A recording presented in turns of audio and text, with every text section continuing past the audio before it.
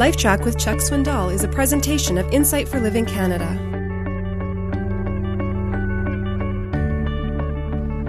Let me give you a rundown of sort of a job description or characteristic of prophets. You may want to write some of these down. Prophets were men of uncompromising individualism.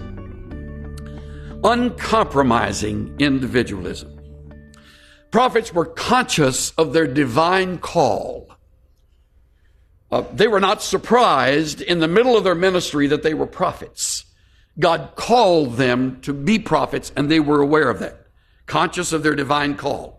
They are often God's most reliable mouthpiece.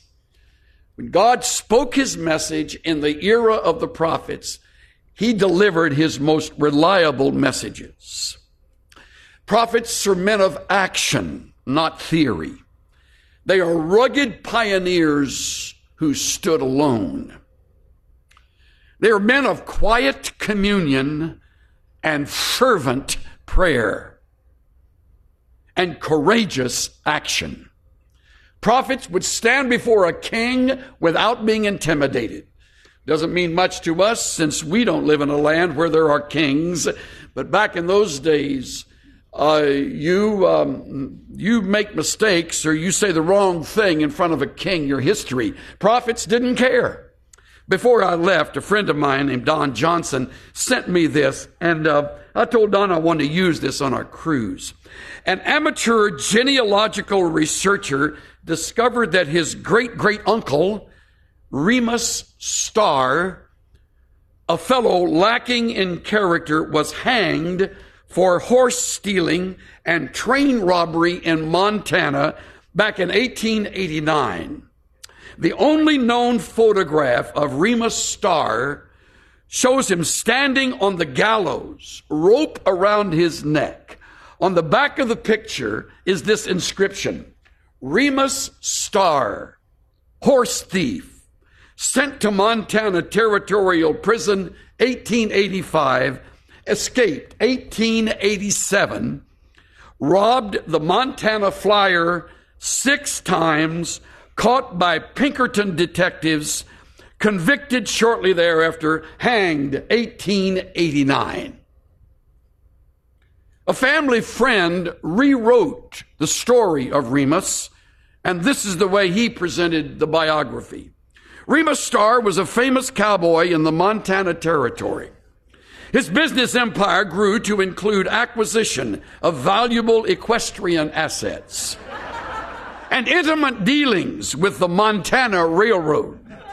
Beginning in 1885, he devoted several years of his life to service at a government facility.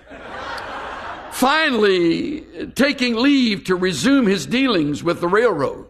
In 1887, he was a key player in a vital investigation run by the renowned Pinkerton Detective Agency.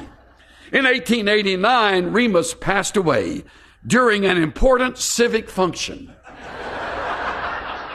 held in his honor when the platform upon which he was standing collapsed. A prophet would never write that kind of report.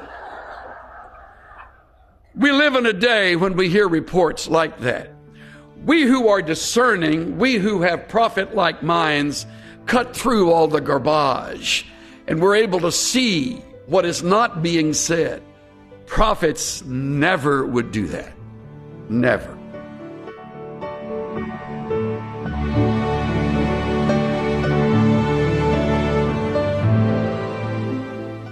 The prophets in the Bible didn't compromise their integrity.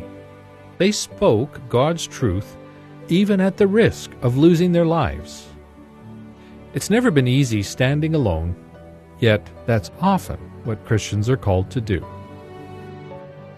This is Steve Johnson of Insight for Living Canada.